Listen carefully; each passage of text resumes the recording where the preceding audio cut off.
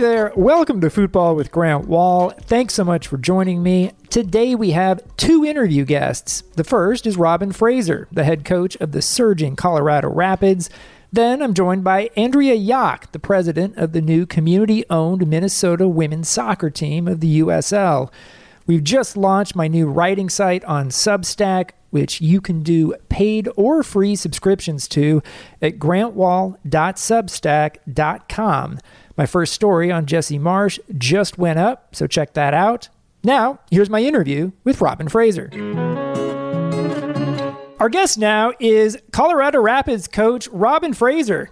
The Rapids have the fourth most points in MLS and third most points per game in the league. As a player, Fraser was a two-time MLS Defender of the Year and last year was named one of the 25 greatest players in MLS history.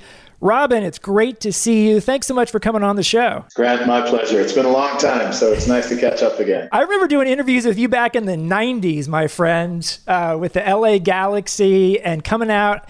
And you may not remember this, but I do because I think it was like 98 or something. And I came out and we did our interview. You guys, I think, were training in the parking lot of the Rose Bowl, like in a grassy area. Is that true? Is my memory failing me? That is 100% correct. We would actually go to training after UCLA games where they would park cars on that grassy area. And we would have to walk around and remove broken bottles and bottle tops and, chicken bones and things like that before we started training. That's where MLS was way back when. I try and remember that when I look at the $60 million training facilities in some places around the league, and yes, everyone thankfully is in a much better situation these days. But it's good to remember where we all came from. Congrats on, right? You think about where we were 25 years ago. We've all come a long way. The league is. When I think about how many soccer-specific stadiums exist now, after 10 years in the league, so I retired after 10 years in the league, I had played in one, which was Columbus, and then I happened to play in Pizza Hut Park before it was really finished, and we had to take golf carts from the makeshift locker rooms. So we go from those days where there was one soccer-specific stadium. That stadium has now been outdated, and every other stadium in the league now is new. So times have changed. It's pretty incredible. I think it's fair to say that your Colorado Rapids are exceeding a lot of people's expectations this year in MLS. Maybe not yours. You'll have to tell me on that. What have been the keys in your mind to how this team has come together and performed well so far? Well, I think when I first got here, which is almost a 2-year anniversary now, the team had done poorly in the beginning of the year. And under Connor Casey as an interim, they had started to get some results and were actually turning around a bit. But I came in and spoke to the assistant coaches immediately and said, these are my plans, these are my thoughts, but I don't want to inundate the team with a lot because they're actually starting to do okay and get some results. And the feedback I got from the coaches was they're looking for something. They're starving for information. And so really the first day of training, we dove into the way that we want to play. And we had 4 days and then went and played a game against Red Bulls, a game that we were fortunate to win 2-0. And even in that game, we saw little tiny snippets of what we worked on throughout the week. And just over time, the team has embraced everything that's been asked of them. And the coordination and the understanding between them has grown to the point where we've become a decent team. And really the basis of that is we have a lot of good players who are very unselfish. And they just do what is asked of them. And they've seen results. And now they've developed this identity where they know what we want to do offensively, what we want to do defensively. And they've really embraced it. And as a result, we've been able to get some decent results. The Rapids don't spend a lot of money on players, yet here you are. And Sam Stejskal had a good story in The Athletic recently about how the Rapids have put this team together. What's the best way to describe that approach from your perspective and the role that you've had in that with the other members of the technical staff? Well, I think Pork Smith has done a really good job. And when he took charge of the team some years back, before I got here, he had a plan as to how he was going to hopefully start to turn the team over. And you have players who have long-term contracts. You have to figure out ways to ride those out. And so he's done a good job of being able to find good MLS players who became available for whatever reason and started to put together a group of players that were good players that, as I said, for whatever reason became available. And as he started bringing good MLS players, he was trying to unload players and unload existing contracts, and all of that took time. But in the meantime, I think he did a really good job of putting together a combination of some experienced MLS veterans and bringing along some youth players through the academy system. And so I came 2 years ago, kind of in the middle of that changeover happening. And we had some good players and some guys have moved on. Sam Vines obviously really grew in that time period, and now he's gone to Belgium. And we're starting to have interest in our players overseas, which certainly speaks to their development. In terms of what I've been able to add is probably just my outlook in the game and how I think the game should look. And we try to play with a certain amount of structure. I think people think of when they hear structure, they think soccer is this free-flowing game. It can't be all structured. Well, for me, I'm a huge Pep Guardiola fan, and Man City is very structured in what they do, and their positional discipline is absolutely fantastic. And because of their discipline, they create certain responses in the opponents, and that's the whole purpose of the structure, is to try to unbalance teams and give yourself advantages in certain parts of the field. And this team has done a really, really good job of embracing what's been asked of them. And I think for a lot of us that didn't grow up in structured play, we were all just good players and did our thing. And over time, we got into more and more structure and realized how that fit in. I think the same thing has happened here. We have some talented players who have probably all been in varying levels of structure in their history. And now we have pretty specific roles and pretty specific requirements for each role. And the players have really embraced that. And as a result, I think all the players are getting better. The team has gotten better. And it's been a really fun process taking this group. It's a really fun group because, as I said, they're so unselfish. And how would you describe that process of sort of developing your coaching philosophy over the years? How did that come together? And I know sometimes people assume, oh, this guy played as a central defender his entire career. He's going to be all about defense as a coach. And that's not always a correct assumption. Absolutely not. I mean, for me, the game is a big chess match. And that's what I like about it. It's the tactics, it's the X's and the O's, and what can you do to create advantages against another team? And defensively, what can you do to negate some of what other teams do? And for me, that's the most fun. I've always had a pretty specific outlook on the game that I think had snippets of structure, but over time it's been able to put it all together in a way that makes sense. And a lot of the time that I spent with Greg and I have been talking about, so Greg Vanney and I have been talking about soccer since, probably the second year, maybe the first year at the Galaxy, where he was 21, I was 29. We ended up living pretty close to each other, so we would ride to training to and from every day. And we just talked soccer all the time. We played next to each other for 5 years, and we've just remained very, very close since. And I feel that through our experiences, we had similar thoughts, not exactly the same, but similar, and bounced a lot of ideas off each other. And when we got back together in Toronto some years ago, we really together were able to come up with ways that we think are really effective about attacking and defending. And I've certainly learned a lot from being with Greg. And I think that we share similar ideas, and we're different enough that we're different, but we're similar enough that a lot of what we do is quite similar, though not exactly the same. And it's been a really fun process to go through that with Greg and to watch both of us come up with what we think now the final product should look like. And then obviously being able to implement it together and then now doing it separately. We still talk all the time and we still talk tactics. I mean, obviously you and Vanny had a ton of success in Toronto. You've coached together for a long time. You recently beat his Galaxy team. He's had a big impact on the Galaxy as you've had on the Rapids.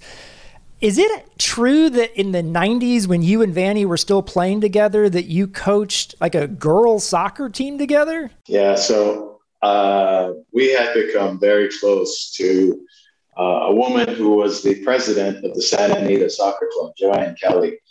And her youngest daughter was 9 years old, who was a good player. And we took on coaching the Santa Anita under-11 girls team. And I feel like we did a lot of it together. There was a time, it was right at the end of 2000, I had a number of injuries. And Greg was with the national team. So I actually spent more time with them probably over that time period. But for maybe a year prior to that, we were doing it together. And again, it was honing your ideas, how you think the game should look. And it was not a great team at all. But by the end, I remember one game in particular where they really put together this unbelievable game, moving the ball side to side, finding, numerical advantages and attacking with speed. And at the end of that game, we just kind of sat back like, oh my God, I can't believe that this team just did that. And again, it was just validating a lot of the ideas that we were thinking. And it didn't really matter what the level or the venue was. It was about trying to experiment and see if what we thought was right. A lot of it turned out to be very good. Well, I hope the girls who were 11 years old and under on that team, I guess they're in their 30s now, understand that two of the best coaches in MLS today coached them back in the day, because I think that's an amazing story. And it was really fun. And you and Vanny were on the same staff at Chivas USA. At one point, you were the head coach. He was the assistant. Later on, it reversed. Was that weird for you guys to have that reversal of roles? I don't think so. We are close enough and easygoing enough and supportive enough of each other that it was a pretty easy transition. Going from Greg being the assistant to the head coach, though, you see some differences. You see, and he was really, really involved at Chivas as well. But when the buck stops with you, then you see a little more intensity, a little more bite, a little more than I had seen before. But not that it was ever an issue. And certainly I'm always a supporter of Greg, as he's always a supporter of me. And whatever the roles were, we're just there to help each other. So after your head coaching tenure at Chivas USA, you spent a lot of years as an assistant coach in MLS with some good teams. Did you ever wonder if you were going to get another chance to be a head coach at some point? I honestly didn't. After Chivas, I was so happy to be an assistant for a couple of years. And that whole experience scarred me for a bit. And then once I got back with Toronto and, again, ideas started to grow and flourish, and you start thinking about, well, maybe I would do this a little bit differently or that a little bit differently. The desire and the real yearning came back to be a head coach. And I naively or not, I never really thought that it wouldn't happen again. But certainly you go through a number of interviews, it doesn't happen, and then you start to think, is this in the cards for me? And I never really lost faith, but I certainly started to have that desire more and more after having been with Toronto for almost 5 years. We've talked a lot in this league about what to me is a pretty frankly shameful record of hiring American black head coaches. And we've said that there still has not been a U.S.-born black head coach in MLS history, which I think is a bit unfair to you. You're an American citizen who happened to be born in Jamaica. But what's your opinion of how the league has approached all of this over the years and in the present day now? I think there have been efforts made. I think certain hiring requirements, you have to interview a minority. I certainly understand how some of that has gone and why that's been the case. And as a result, like I said, I had many interviews. Not sure how many of them were actually legitimate interviews, but at the end of the day, I used to say I would rather be the black guy who's getting interviewed, whether it's legit or not, than the black guy who's not getting an interview. So for me, it was about an opportunity to continue to. The interview process for me is an interesting one because how you present yourself is certainly a big part of it, and how you present your ideas is a big part of it. And there were times when I didn't think interviews were really serious or legit, but for me, it was an opportunity to work on delivering my thoughts and delivering how I would like to play and to present myself. And so for me, I didn't look at it as this is a complete waste of time. I looked at it, this is an opportunity to work on my presentation. And over the years, I think it's gotten better and better as my vision for the game has gotten clearer and clearer. So I've certainly been someone who has benefited from this just in terms of being granted interviews. What I do think, and I sincerely believe this, is that what needs to happen is that people who are in the hiring, the seats of those who are doing the hiring, they just need to really look beyond what is safe and comfortable and just expand searches. And you may find that there's a diamond in the rough somewhere that may not be exactly what you thought when you started the process. But I think you have to, the more open-minded you are, and the more you're willing to actually look and truthfully look at candidates, I think a wider search will yield more minorities, because I think there are a lot of good coaches around the country who are, some are minorities, some are not. But I think if people expand their searches, then I think it will be a beneficial thing. Am I right? And I thought I read at one point a few years ago that you had started telling people doing the interviews that you wanted to be looked at as a real candidate. Did you ever get to a point where you were straight up with interviewers about stuff like that? No, I never said that. I certainly in my own mind knew that, suspected some were not legitimate interviews. In fact, the last one I did before Colorado, I thought was not a legitimate interview. And there were some things I found out prior to that. I didn't care. I felt like my vision for the game had really tightened and was much clearer than it had been in years past. And I wanted to do the interview because it gave me the opportunity to present it, and I wanted to see how it came out. That's how I looked at it. I didn't take any of these really as sour grapes. I was happy to be in a position where I could present my thoughts and my ideas. I was never as brash as coming out and saying that, but certainly some I thought were legit and some I didn't. And it didn't matter to me. I wanted to have the opportunity to get in front of somebody and present to them what I thought my vision was. And if they didn't want it, then so be it. But I knew it was making me better every time I had the opportunity to do it. What are you hoping to learn about your team in the weeks ahead? It's a nonstop process, meaning you could probably ask me that question every single week. And what is happening, I mean, there are a couple of different things. What's been happening, and I think I've seen this so many times now with teams that are rising.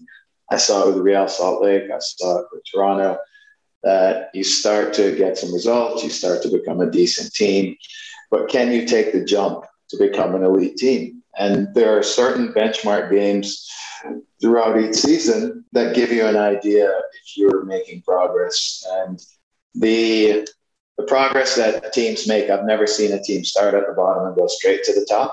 I've seen where you take 5 steps forward, 2 steps back, another 5 steps forward, 2 steps back. And I've been through it enough times now that I've seen it. I feel like we've done some of that, and every week it's a different challenge. And how do we respond? Last week, it was a 3-game week, 2 very tough road games, and then home against a rival.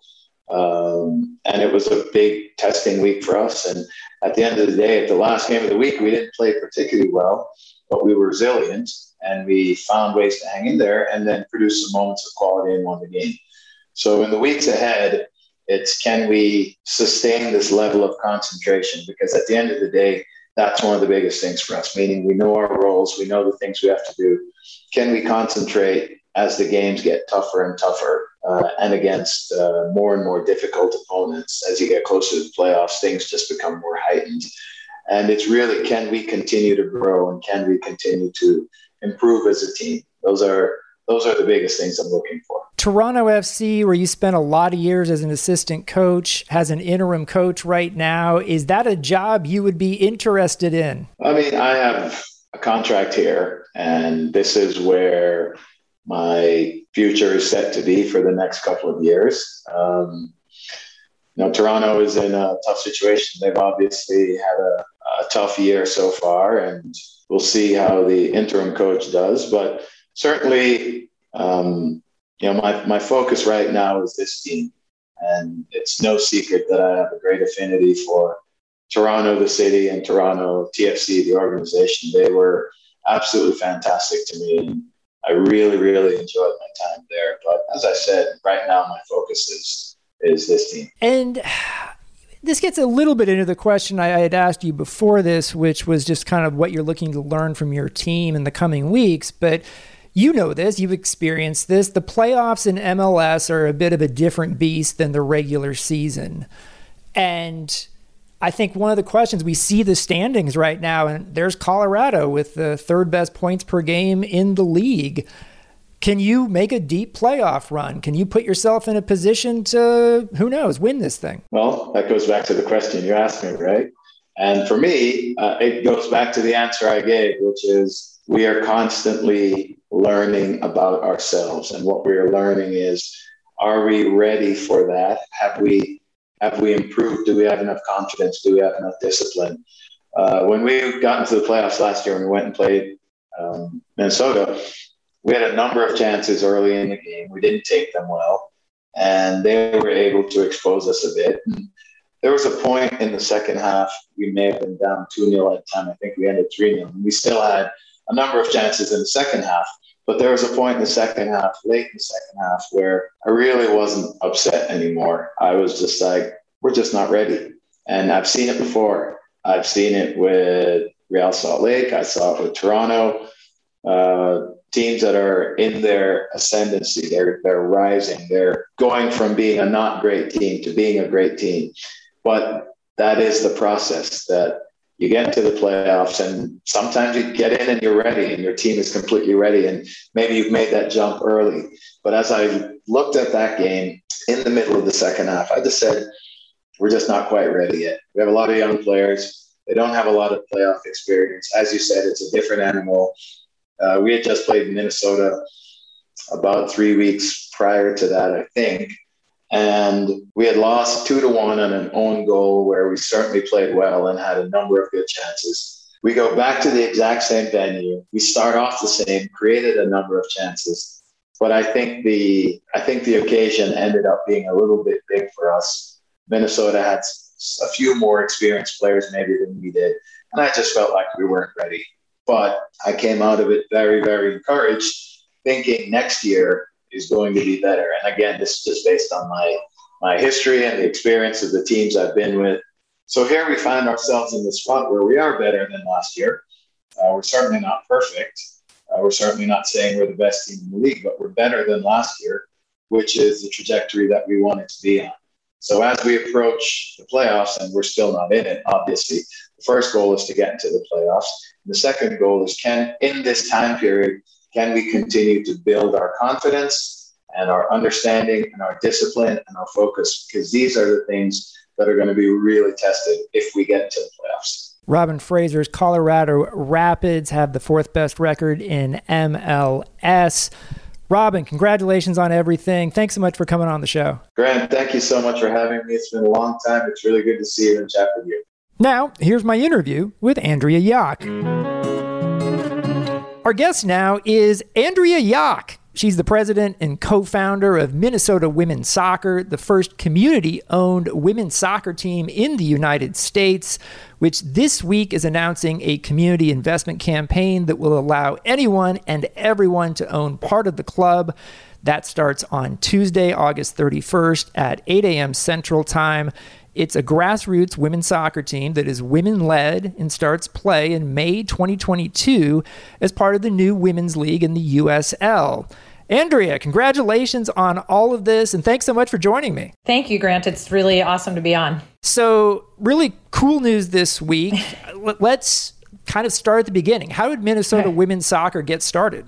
Really, we like to say it was a pandemic project. There were a lot of us locked in, missing sports, and a couple people met and had this idea about, why are we sitting here waiting for something to happen? Maybe we can just do it ourselves. And so we had a big meeting, 6 feet apart, outdoors in a park, a little over a year ago. And from that group came a committed group of co-founders that we were just like, we're going to do this. So over the winter, we started interviewing all the leagues in the U.S., trying to find which fit would work for us and who was okay with the fact that we were brand new and that we weren't already operating a men's team. And so that they were willing to take the leap with this group of just normal community people and soccer parents and business people. And so we found the USLW. And I had worked with Court Jeske in the past on the International Champions Cup down in Nashville. And so we called Court. We just said, hey, we hear there's a women's league coming into the USL, and then got connected with the women's side. And after a couple of meetings, we just realized that that was going to be the best place for us. And so we signed up with the USL and got awarded the franchise in April. And then the league was announced in June, and then we announced shortly after the league was announced. And so you guys are something totally unique in American soccer, right? Yes. We, first of all, we are independent. We are community. We're literally bar owners. I am a freelance marketing person in sports and entertainment. We have accountants. So everybody is doing very normal business stuff. There's not a billionaire in the group. And we also are going to have this team be community owned. So what we realize is that there's a tremendous amount of interest in supporting women's sports and supporting women in business, and that this was an opportunity for everybody to participate. We also know there's a lot of frustration with sports fans who feel like they don't get to be a part of what's happening. And up in Minnesota, obviously, we have the model of the Green Bay Packers next door, and they have community owners, and people are very, very proud Packers owners. And we were like, we can do that. And so we started doing our homework and created a platform on WeFunder, which has done this for other teams on the men's side in the past, and are ready to go. And the interest has been overwhelming. So that's really fun. That's really cool. I mean, how is this going to work on Tuesday? So, what are you seeking? How does someone get involved? What did they get for their part ownership stake? So the easiest way for people to participate is if you go to mnwomenssoccer.com. That will take you to the WeFunder page, and you go in there and you pick the level that you want to invest. So the minimum investment is $100, and that gets you 4 shares. So shares are $25 a share. And then you can give us as much money above that as you want to. The list of benefits is on there, but you'll get, the cool scarf, season tickets, meet and greets, the fun stuff. But the most important thing you get as a community owner is you will vote on our team name. So we don't have a name yet. So we will do, everybody who buys a share will get to vote on the team name. And then once we have a name, we will move into the branding, and you will vote on the branding. And then once we get through those 2 phases, the community owners will have 2 representatives on our board. So we will have a board, a total of 7 people, 5 founders, and then 2 community board representatives. And they will have an equal vote with me and everybody else when we vote on things like where we're going to play, final decisions on head coaches. So it's truly going to be a community team. Wow. Okay. Very cool. And in terms of how this team is going to come together, in terms of getting players, coaches, all that stuff, a place to play, what do you know now? How, what remains to be determined? How is that set to go? So we have a job description for the head coach, and that's our next step after we get through the fundraising portion. And we're going to do a national search, and we believe that a head coach will want to come here. We are committed to the best medical and the best training, and really having this be equal with what the men get. And so once we have our head coach in place, then we can start the process of players, where we're going to play. In my past experience, sometimes the soccer side and the business side don't match up about where people play. And so we don't want to make a business decision without a head coach being there also helping with a soccer decision. So that will be our next big step. And then once we have the head coach in place, more of the soccer decisions will come. But I am the first person to say that I don't want to make soccer decisions. I'm a business marketing person. I fill stadiums. That's what I'm really good at, is getting a lot of attention. I don't want to be the person that has to decide, which players we recruit. So we want to bring in the best female coach that we can. And we're very committed to finding a female that just needs some experience, and she'll be ready to go.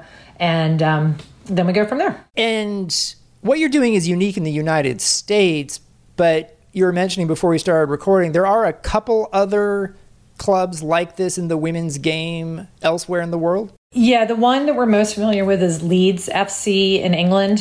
They are a community-owned team and not around for that long, but we've been watching what they've been doing. And then on the men's side, we have modeled a lot of it after Detroit City FC. They have a very successful ownership platform. So we went through, what they had done on WeFunder. And to be honest, they've been great about helping answer questions for us and Chattanooga. So there is a path that we are following from the men's side, but it'll be the first time it's done on the women's side. And we really hope that we will create a model that other communities will say, well, wait, we can do that, right? There's a lot of markets in the United States. And I think that barrier that people feel about owning a sports team is everybody thinks they have to be rich. And what we want to prove is that you don't have to be rich, right? You just have to have a group of people that all want the same thing. And I think that can happen.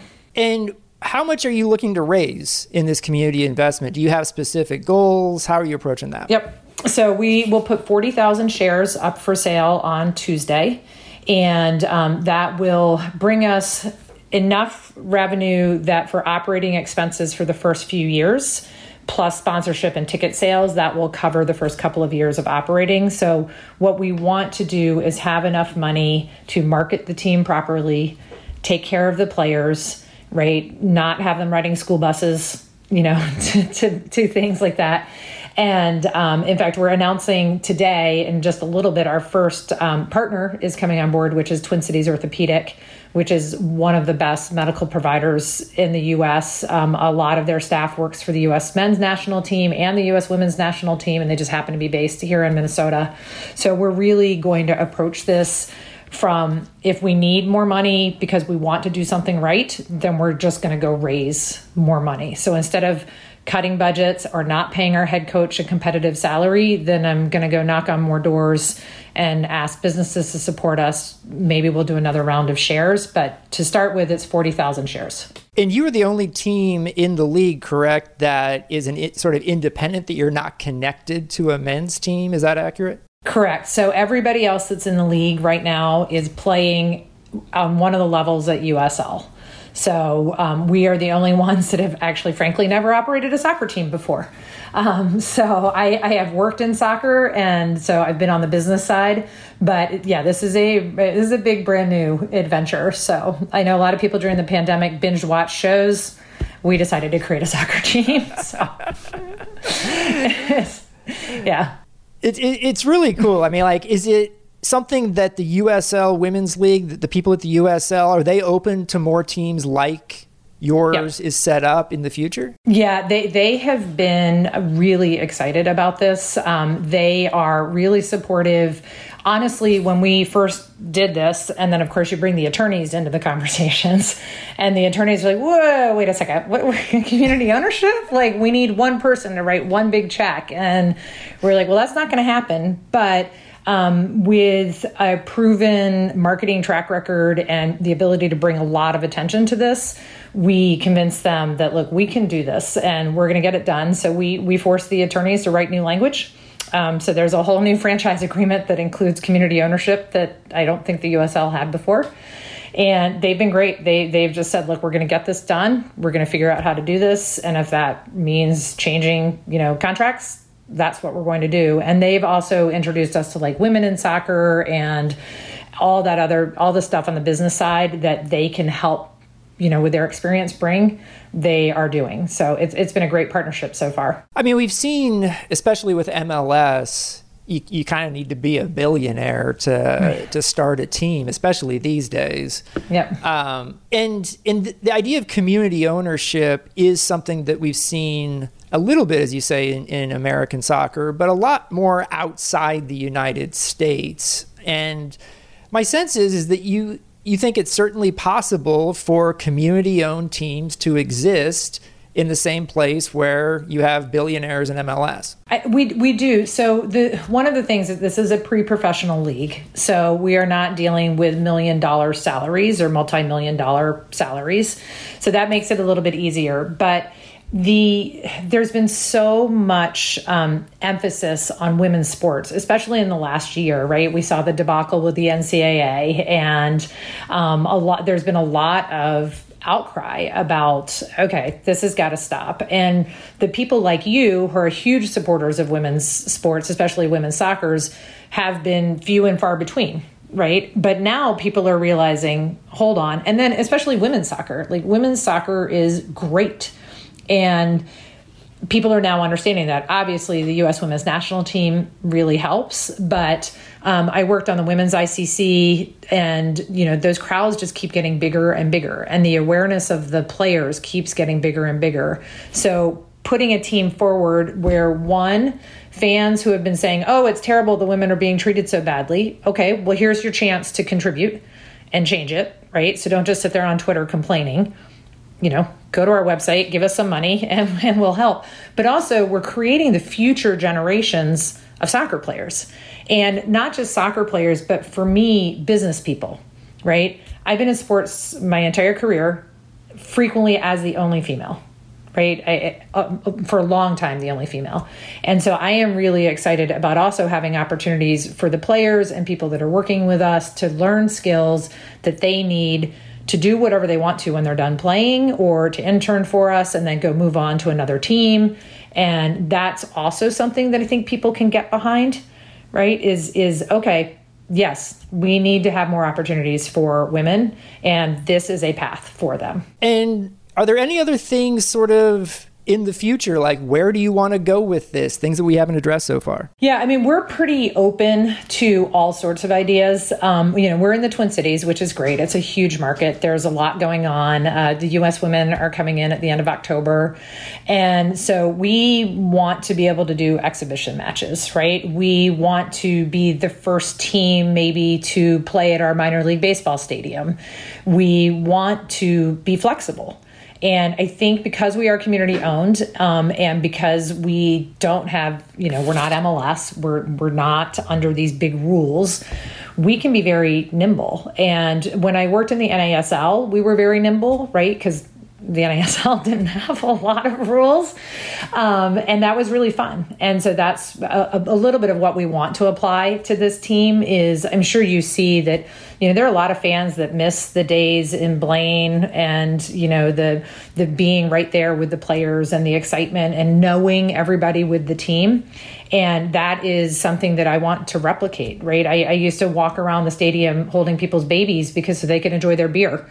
And I loved it. It was great. I was happy to, give somebody a break. We want to make people feel welcome and make some new friends and come back again and then bring more people and make this very grassroots. And we know it can be done. We know the demand is there, and we just have to deliver. And where can our listeners find Minnesota Women's Soccer and you on social media? So Minnesota Women's Soccer, our website is mnwomensoccer.com. And right now, all of our social media handles are at MNWOSO, so MNWOSO, until we have a team name, and then I'm sure we'll change our handles. And then I am at AYOCH on Twitter and LinkedIn, Facebook, all of them. So the only thing we don't have quite yet is TikTok. Okay. And we were planning on launching TikTok. I don't know if you've ever been to the Minnesota State Fair, but that starts tomorrow. Okay. And it's the biggest fair in the country. And we were going to launch a TikTok channel at the fair, and then the community shares. I was like, no, let's just stick to the community shares, and then we'll worry about TikTok when the 22-year-olds are here playing soccer, and then the players can start a TikTok channel. They can own it. They can run it. It'll be great. So trying to stay away. I'm just trying to stay away from that one for right now. Makes me old, but whatever. Andrea Jack is the president and co-founder of Minnesota Women's Soccer, the first community-owned women's soccer team in the United States. This week, they're announcing a community investment campaign that will allow anyone to own part of the club. That starts on Tuesday, August 31st at 8 a.m. Central Time. Andrea, good luck with everything. Thanks so much for coming on the show. Thank you, Grant. It's really nice to chat with you and really appreciate your support. Thanks for listening to Football with Grant Wahl. I'd like to thank Robin Fraser and Andrea Jack, as well as producer Chris Whittingham. If you like the podcast, you could do me a huge favor and hit that subscribe button and provide a rating and a review. I'm back soon with another interview of someone from the soccer world. Be safe, everyone. See you next time.